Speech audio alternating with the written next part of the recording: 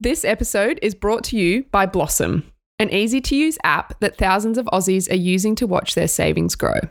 Blossom targets 3% per annum returns, and the fund invests in fixed income for you. Our favourite thing about Blossom is that they make ethical investments and will plant a tree when you fund your account for the first time. It's free to join, so sign up through the web or download Blossom in the app or Play Store. You can get started with less than $1. Read more about Blossom in their PDS and FAQs at blossomapp.com before getting started.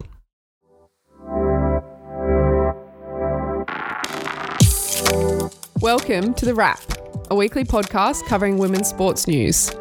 Mills, there's a bit on this week. What have we got? Indeed. Taking a look around the grounds, we had the first ever all-teenager women's Grand Slam final.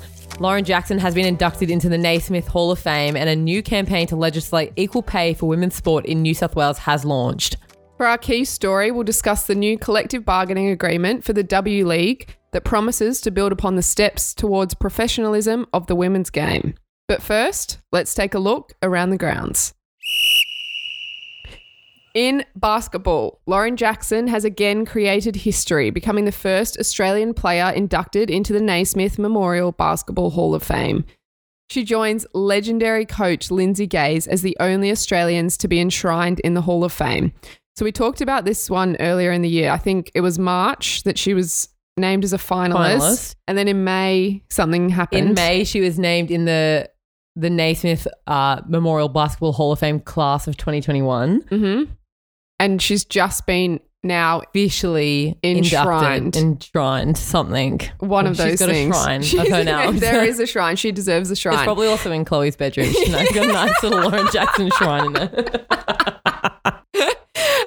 Her basketball resume is all time. She was the number one overall pick in the 2001 WNBA draft. She won 2 WNBA championships, 3 most valuable player awards, 1 finals MVP, 3 scoring titles, 1 defensive player of the year, 7 all-star selections, 8 all WNBA selections, and 5 all defensive team selections.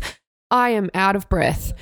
And that is just her WNBA record. Add to that WNBL domination. So back here in Australia, she had 4 championships and 4 MVPs, as well as an impressive international career where she won 3 Olympic silver medals and a bronze with the Australian Opals. It's easy to understand why she is often referred to as the GOAT. Oh my gosh, what a resume that she's got. So in the early 2000s, she pretty much changed the game. Because of her height, she was very dominant underneath the ring, playing in the post position, but she was almost considered a bit of a unicorn. The fact that she could step out behind the three-point line and knock down long-range shots was a massive advantage to her. And I love the way that her former Seattle Storm teammate, another legend of the game, Sue Bird, talked about it.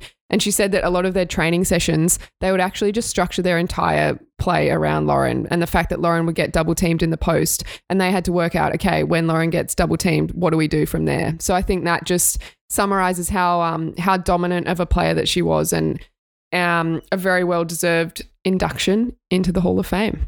On to tennis. 18-year-old Emma Raducanu has won the US Open final against fellow teen Leylah Fernandez. Now, here at TFAP, we love some stats. We love stats. We love facts. So I'm going to just, give you some on this final.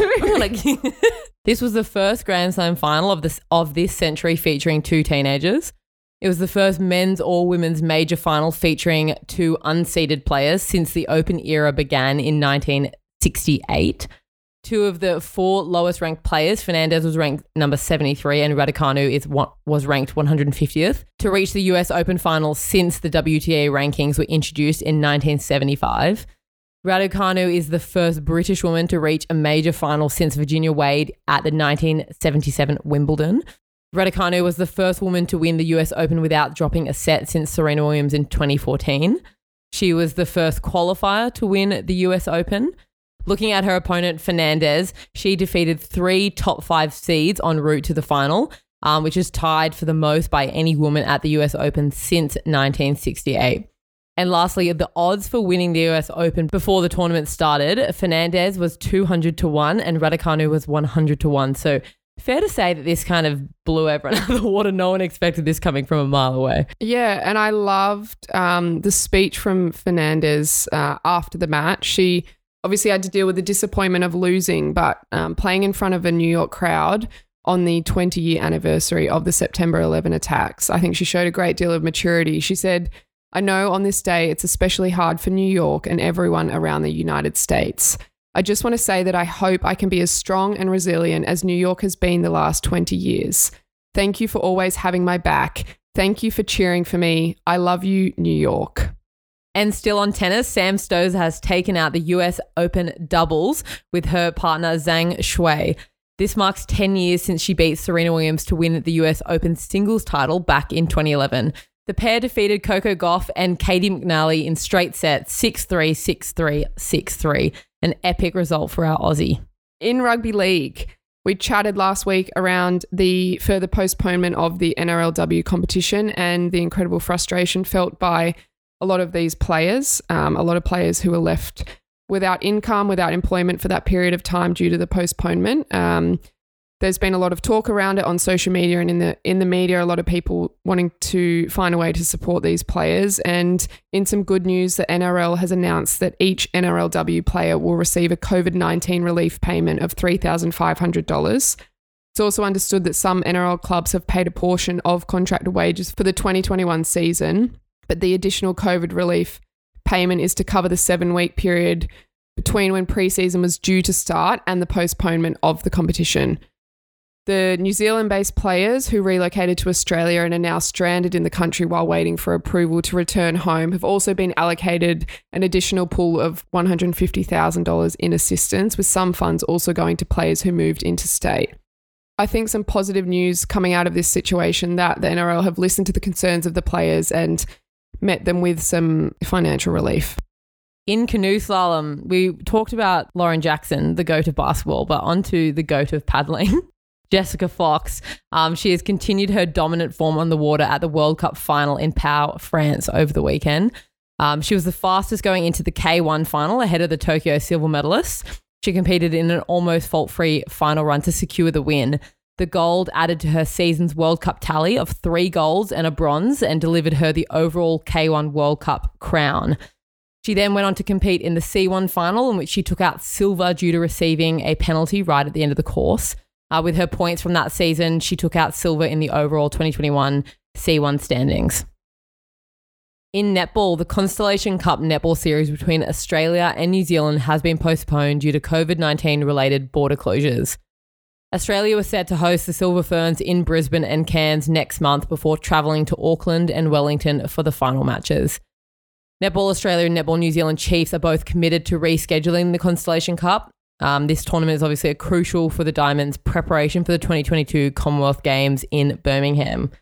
Still on netball, Sam Pullman has announced her retirement from the sport after she cracked 100 National League games in round 13 of this year and then helped the Giants into the grand final against the New South Wales Swifts.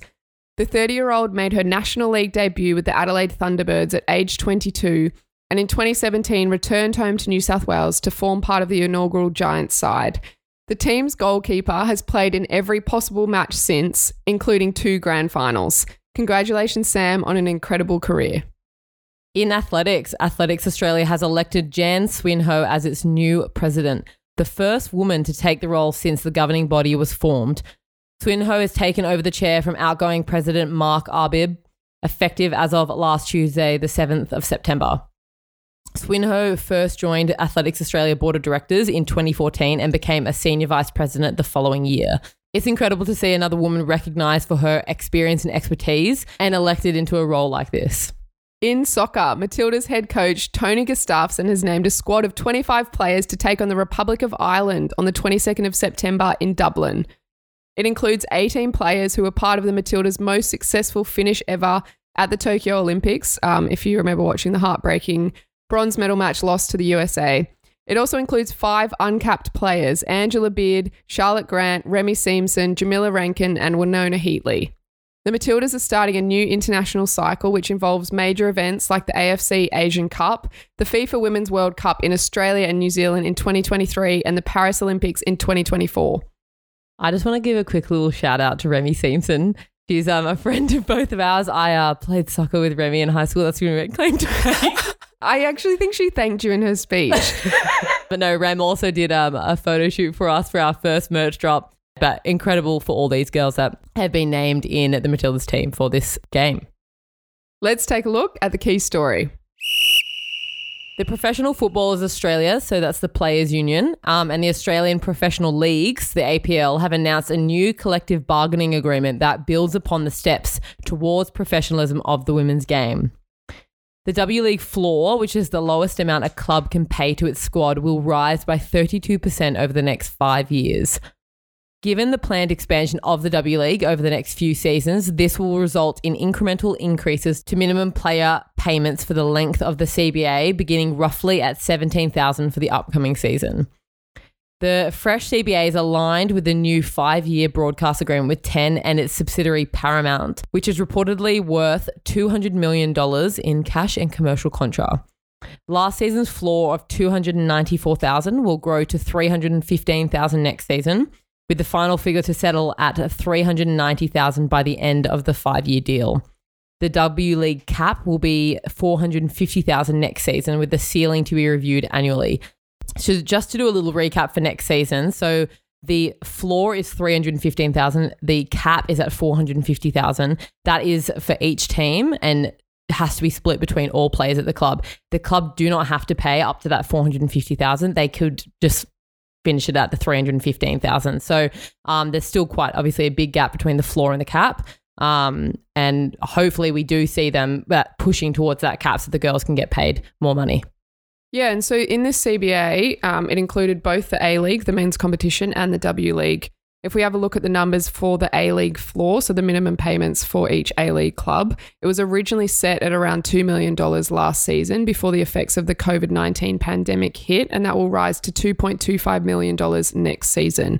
So if we compare the two, W League payments for 2022 will be the floor of $315,000 versus a floor of $2.25 million for the men's A-League competition.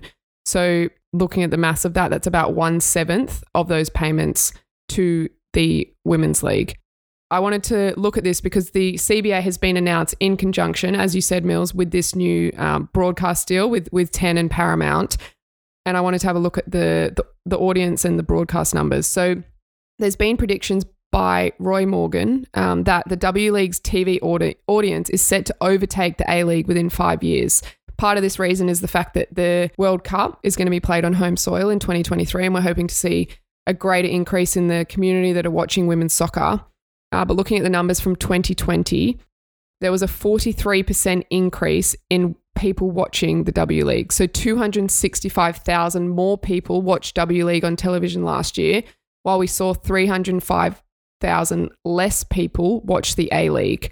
So there's a really positive trend for women's football in Australia. If we compare the numbers as a whole for the W League in 2020, there were 879,000 Australians who watched the W League on TV, which was up 265,000 as we said, while the A-League attracted 1.74 million viewers. So currently, the W League's sitting at about 50%. Because the CBA reflects a 5-year broadcast deal, I'd love to see more of a correlation between the viewership numbers of W League to what the players are then being paid. What we know about this CBA is that it is equal pay for equal play. So the women actually receive the same amount per hour as what the male players do, but it's a reflection of the fact that the women's competition is still a very part-time league in comparison to the full-time nature of the A-League. A couple of positive notes about the CBA. One of the big ones is that it ensures the W League players have equal access to the same training venues, travel arrangements, accommodation, medical resources, club staff and workloads as A-League players. I think another positive out of the CBA is that there's room to negotiate each year as the women's game continues to grow, because as we have seen from the trends that are coming out, it is growing every year. And we definitely want to see the pay and everything associated with that reflected by that number. Let's take a look at what to watch. In surfing, the Rip Curl WSL finals with our Aussies Sally Fitz and Steph Gilmore is taking place this week. It's been delayed a couple of days due to bad conditions. Just to give a little bit of, context of how this final is taking place, because it is the first time this is happening at the end of a WSL tour.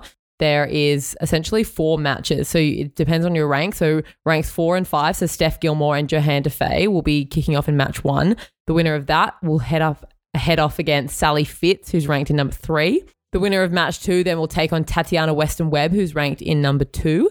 And then the winner of that match will take on Carissa Moore, who's the current world champion. That final match will be the best of 3 heats, and then the winner will be named the 2021 WSL World Champion. And that's the wrap. See you next week, Chloe. Bye.